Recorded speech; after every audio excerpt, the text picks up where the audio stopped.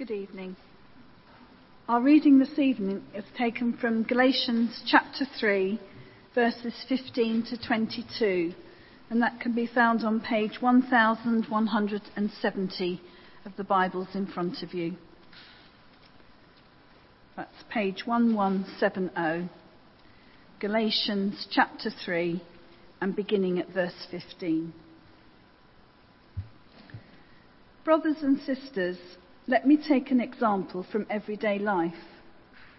Just as no one can set aside or add to a human covenant that has been duly established, so it is in this case. The promises were spoken to Abraham and to his seed. Scripture does not say "and to seeds," meaning many people, but "and to your seed," meaning one person, who is Christ. What I mean is this: the law, introduced 430 years later, does not set aside the covenant previously established by God and thus do away with the promise. For if the inheritance depends on the law, then it no longer depends on the promise. But God, in his grace, gave it to Abraham through a promise. Why then was the law given at all? It was added because of transgressions until the seed to whom the promise referred had come. The law was given through angels and entrusted to a mediator. A mediator, however, implies more than one party, but God is one. Is the law therefore opposed to the promises of God? Absolutely not. For if a law had been given that could impart life, then righteousness would certainly have come by the law. But Scripture has locked up everything under the control of sin, so that what was promised, being given through faith in Jesus Christ, might be given to those who believe. Thanks so very much. We're going to pray together and ask God to help us to understand his word. Let's pray together now.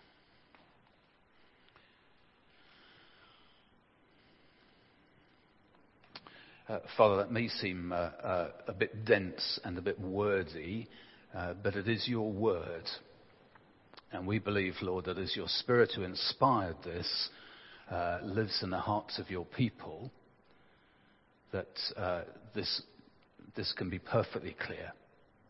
And we pray, Lord, that he may help us to understand this, your word now, and apply it to our lives, we pray, for Jesus' sake. Amen. You remember just a week or so ago, there was that dreadful beaching of all those whales in New Zealand, on the South Island of New Zealand. And it just made me think that there really are some crazy laws, aren't there? Because apparently in the UK, if a whale beaches in the UK, then the head becomes the property of the king, and the tail becomes the property of the Queen. What a ridiculous law. But there are other crazy laws in the world. Apparently there's one in France. It's illegal to name your pig Napoleon. Can't imagine why that would be. Or in Alabama in the States. Now this is ridiculous. Apparently in Alabama in the States it's illegal to be blindfolded while driving a vehicle. Well, of course.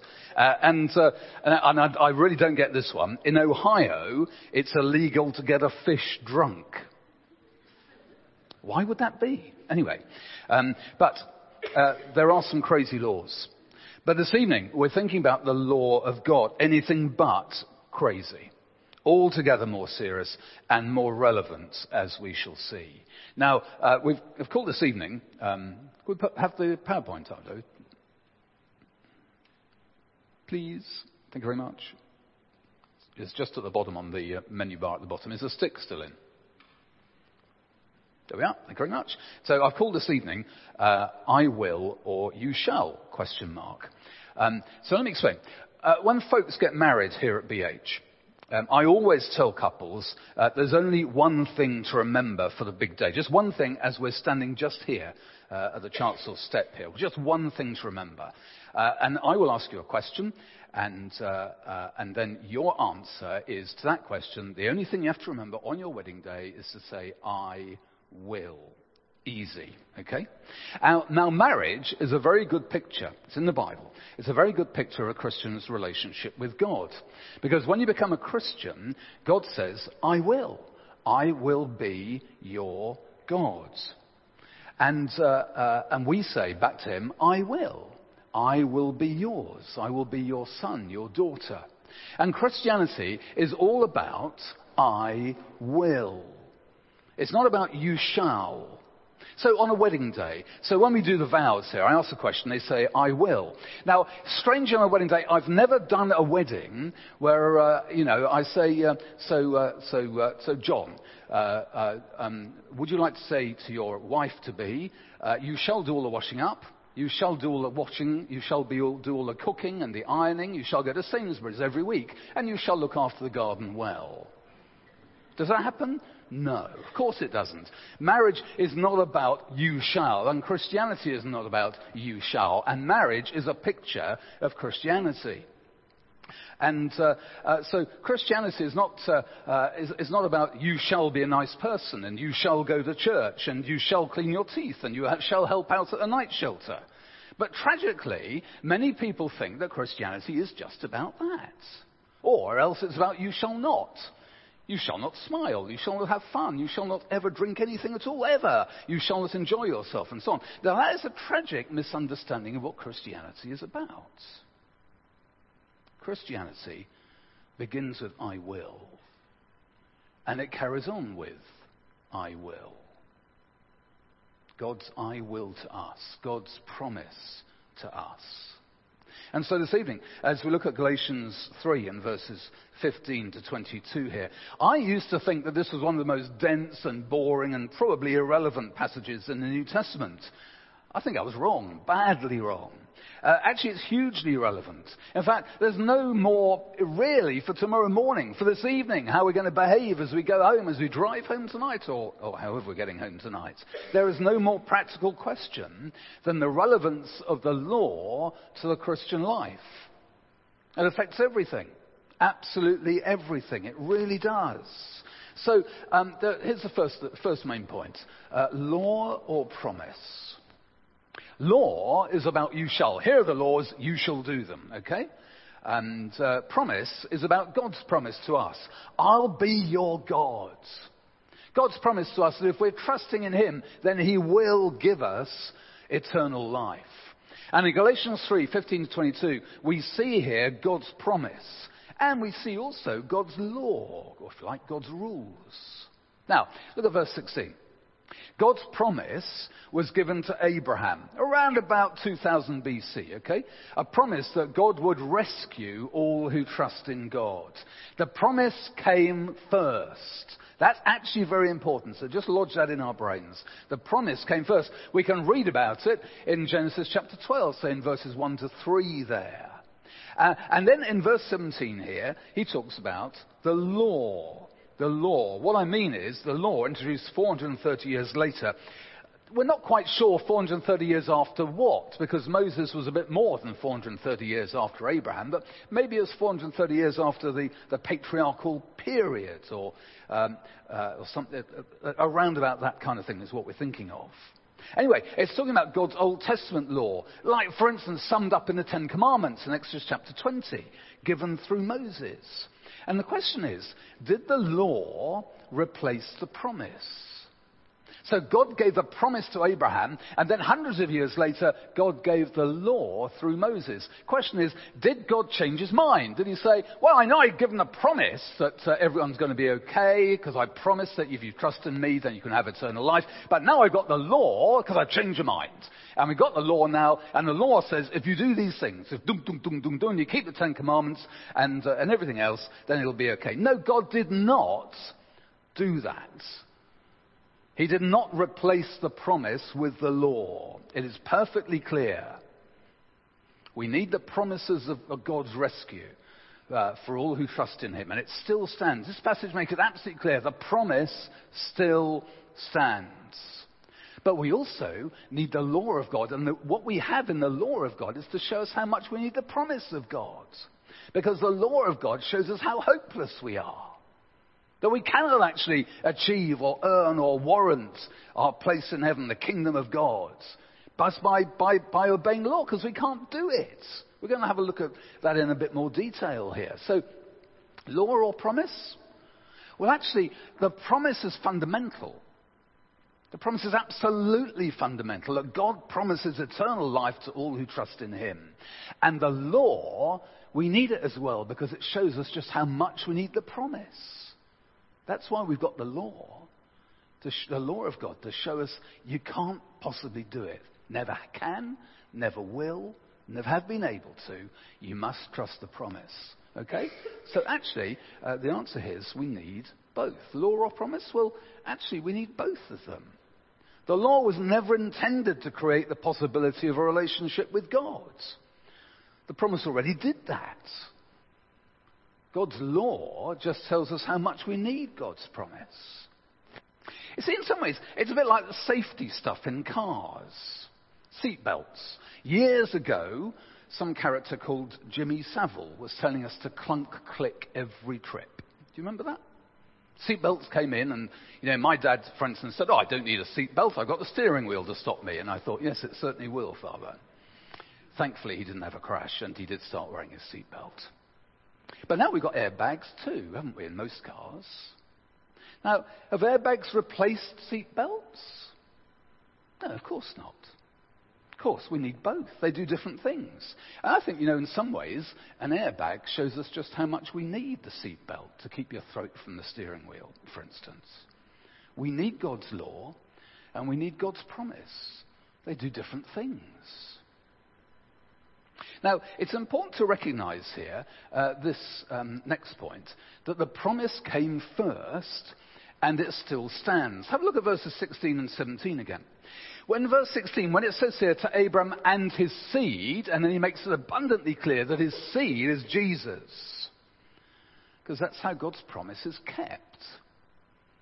Because Jesus died for our sins. And when we trust his death for us, then God's promise to rescue all who trust in him comes true. It's a promise of God.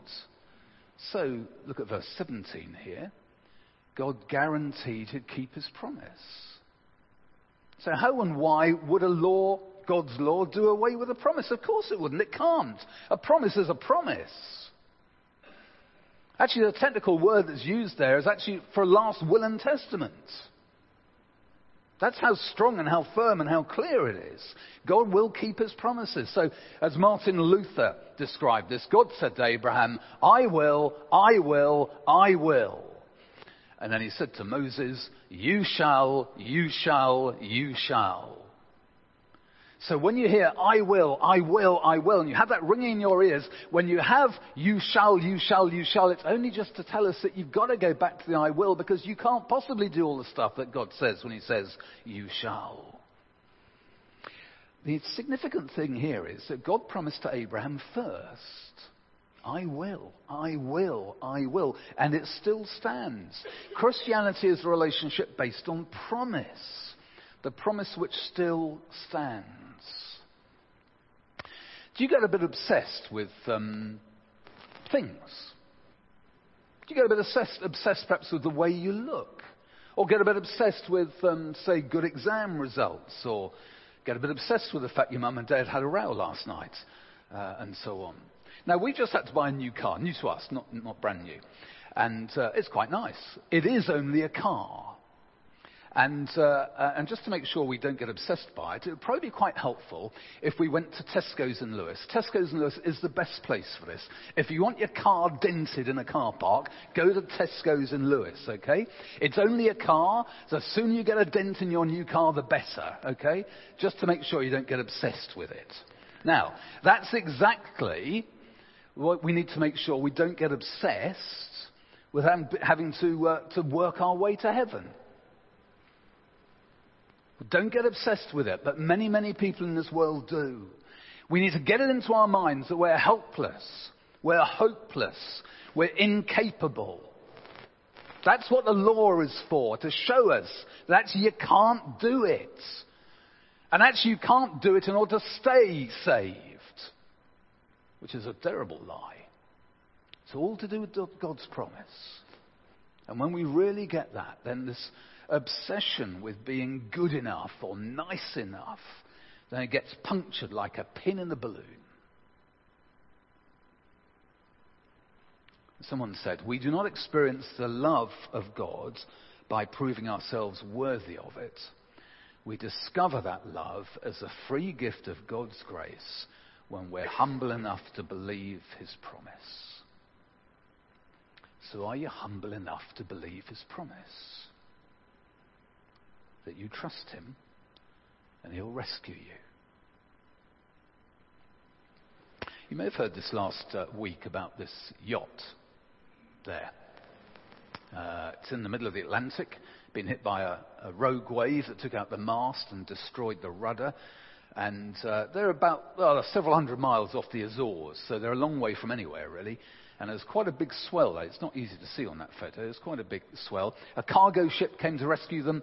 It was just too dangerous to get anywhere near the yacht. They would just crushed it, most like, and possibly crushed the sailors on board the yacht. And then a Royal Naval destroyer, Class 45, Type 45, is it? Destroyer, got the distress call, and they whizzed down at full speed. But they couldn't get alongside either because of the swell. And so they sent that rib over, that little rigid inflatable boat on the right-hand side there. And they rescued the sailors. Now, do you think any of those sailors on the yacht, as they're just in their little life raft there, that orange thing next door to the yacht, do you think any of the sailors on the yacht, when the rib came over and they said, look, come on, jump onto us and onto the rib and then we'll take you to the destroyer and you'll be safe. Do you think any of them on the yacht, in the little rescue thing there by the yacht, do you think any of them said, no, it's okay, I'll take my chances in our little rescue dinghy here. I know we're 450 miles from land, but I'm sure the currents will take us the right way. I mean, it might take weeks, but, I'm sure we'll manage. Thanks. Okay. Do you think any of them said that? No, of course they didn't. They willingly and thankfully jumped on board the rib to go over to the destroyer, presumably, which is where this photograph is taken from, and they were rescued.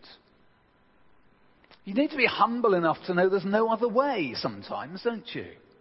And we need rescuing from a life of sin, and there's no other way of doing it. Believe the promise of God that anyone who believes, who trusts in God, in other words, that Jesus died, his saving death for us, will be rescued. We will be rescued. We will go to heaven. We will be there for eternity, praising our great God and Saviour. So, why the law then? What's the point? Have a look at verse 19, beginning of verse 19. Why then was the law given at all?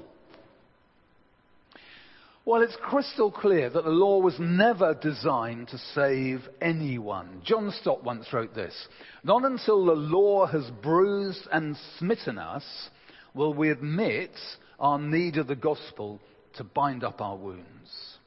Not until the law has arrested and imprisoned us will we pine for Christ to set us free. Not until the law has condemned and killed us will we call upon Christ for justification in life. Not until the law has driven us to despair of ourselves will we ever believe in Jesus. Not until the law has humbled us even to hell will we turn to the gospel to raise us to heaven. Now, the end of verse 19 and verse 20 are extremely difficult to understand. Apparently there are over 300 different interpretations of verse 20, so who knows what it means in detail. But the main thrust is clear.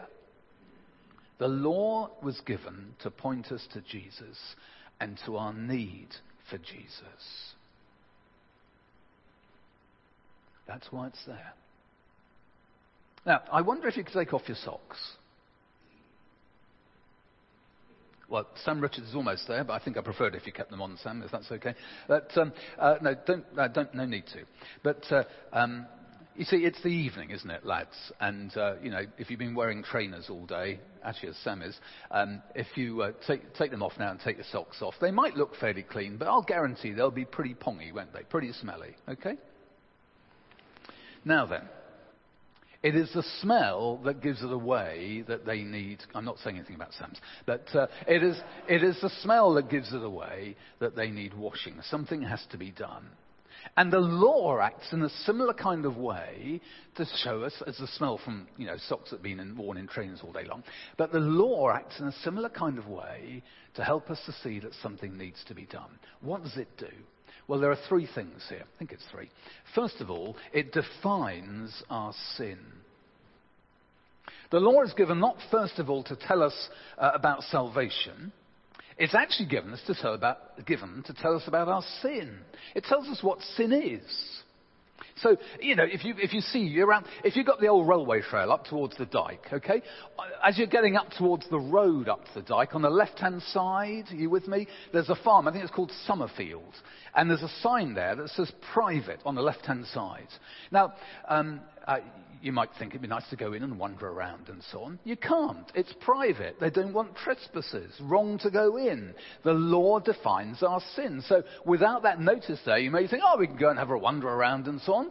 And with that notice and the barbed wire and so on, you're firmly shown that they don't want you to do that.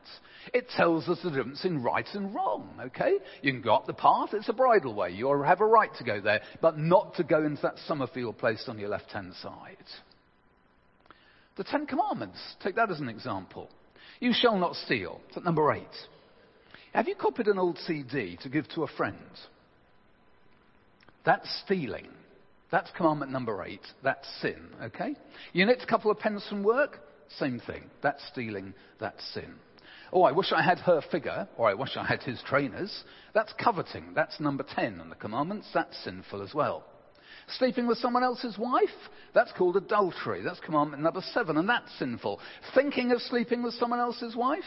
Well, Jesus said that was adultery too. That's also commandment number 7, and that's sinful. Now you're thinking horrible thoughts about me pointing it out, right? So that's commandment number 6, according to Jesus, and that's sinful too. You see, the law defines our sin. It tells us what's right and what's wrong. Okay? Second thing, the law exposes our sin. The law exposes our sin. It's just done it, perhaps, pointing out to us what our sin is. No one's ever kept the law of God. We're sinners, and we break the law of God every day. As Martin Luther again said, the principal point of the law is to make men not better, but worse. Because we realize how bad we are. That's what he meant. So we realize how much we need God's promise, that he's promising us life for all who trust in him. God's promise to rescue those who believe, who trust in him. And then here's another one. The law not just defines and exposes our sin, but it restrains our sin, at least to an extent. So you see the sign, Summerfield, going up on the old railway trail up to the dike, and you see private, no trespassing, and you think, I won't go in there after all. Or actually, some of us might think, I will go in there. But generally speaking, most of us would say, no, we wouldn't. It restrains our sin. And then the fourth one here is the law reveals our helplessness in the face of sin. Someone said, we're deeply sinful, self-serving, guilty, under God's judgment, and unable to rescue ourselves. Only then will we be desperate enough to trust God's promise. And the law of God shows us that. The law of God is there to make us aware of our sin and our need for a Saviour. We're in a hole of our own making, and we can't get out of it. That's what the law shows us. As it says in verse 21, is the law therefore opposed to the promises of God? Absolutely not. For if a law had been given that could impart life, then righteousness would certainly have come by the law. But Scripture's locked up everything under the control of sin, so that what was promised, being given through faith in Jesus Christ, might be given who to? To those who believe. Therefore, very briefly, first, you're a sinner. And so am I. Look at verse 19. Your transgressions. The law, it shows me I'm a sinner. Shows me the laws I break every day. Shows me that when I take 11 items through the 10 or less checkout, I'm a sinner. Shows me when I book a table at a restaurant and I don't turn up, I'm a sinner. Shows me when I fold all the sweaters in Primark and then leave them there, I'm a sinner. Shows me that all those more serious things too, which I try to turn my back on, shows me I'm a sinner. So are you. Tells me next, I need a saviour. Look at the end of verse 22 there. I need a saviour. I cannot rescue myself. I need a rescuer. And the wonderful news is this. Not just I need a saviour. It tells me I've got one. And it's called Jesus. That is the fantastic news of Christianity. Being given, at the end of verse 22, through faith in Jesus Christ, might be given to those who believe. Jesus has been given as our saviour. You've probably seen these things on the back of cars. At Christian Fish, it was an early symbol of Christianity. It means, it's ichthus, Greek letters there, but it's ichthus, Jesus Christ, God's Son, Saviour is what it means. Jesus Christ, God's Son, Saviour. The promise came to Abraham 2000 BC, 4,000 years ago, that God would rescue all who trust in him. The law was given to tell us we can't do it and we need a saviour. The law was given to show us our desperate need of Jesus Christ, God's Son, Saviour. And he's come and he's died for us. And if we trust him, he will rescue us. He will save us. So Christianity, is it I will or you shall? Well, you could sum it up like this. God's saying you shall, but you can't. I will. I will. I will. I will save. I will rescue everyone who puts their trust in me. Everyone. Even you. If you want to put your trust in Jesus tonight, come and see me afterwards. Come and see Daniel afterwards. Or ask someone here who you know is a Christian and who you might like to pray with. We'd love to help you. Just say a simple prayer to put your hands, your life in the hands of Jesus, the one who came because God said, I will rescue everyone who puts their trust in me. Let's pray together.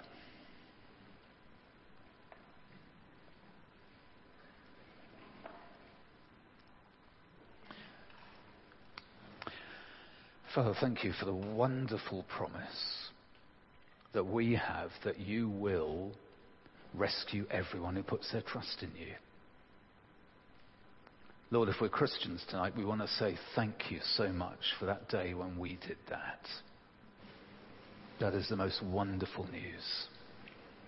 And Lord, thank you for our salvation. We're thinking about it tonight, Lord. We pray that you would help us to get clear in our minds, but also to know that there must come a time when we say, Lord, this is for me. Lord, thank you that we have the law to show us how much we need you.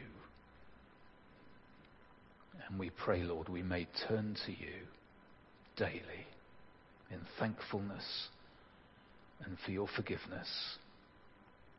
And having begun the Christian life, Lord, we would rejoice in this wonderful, wonderful promise. In Jesus' name, amen.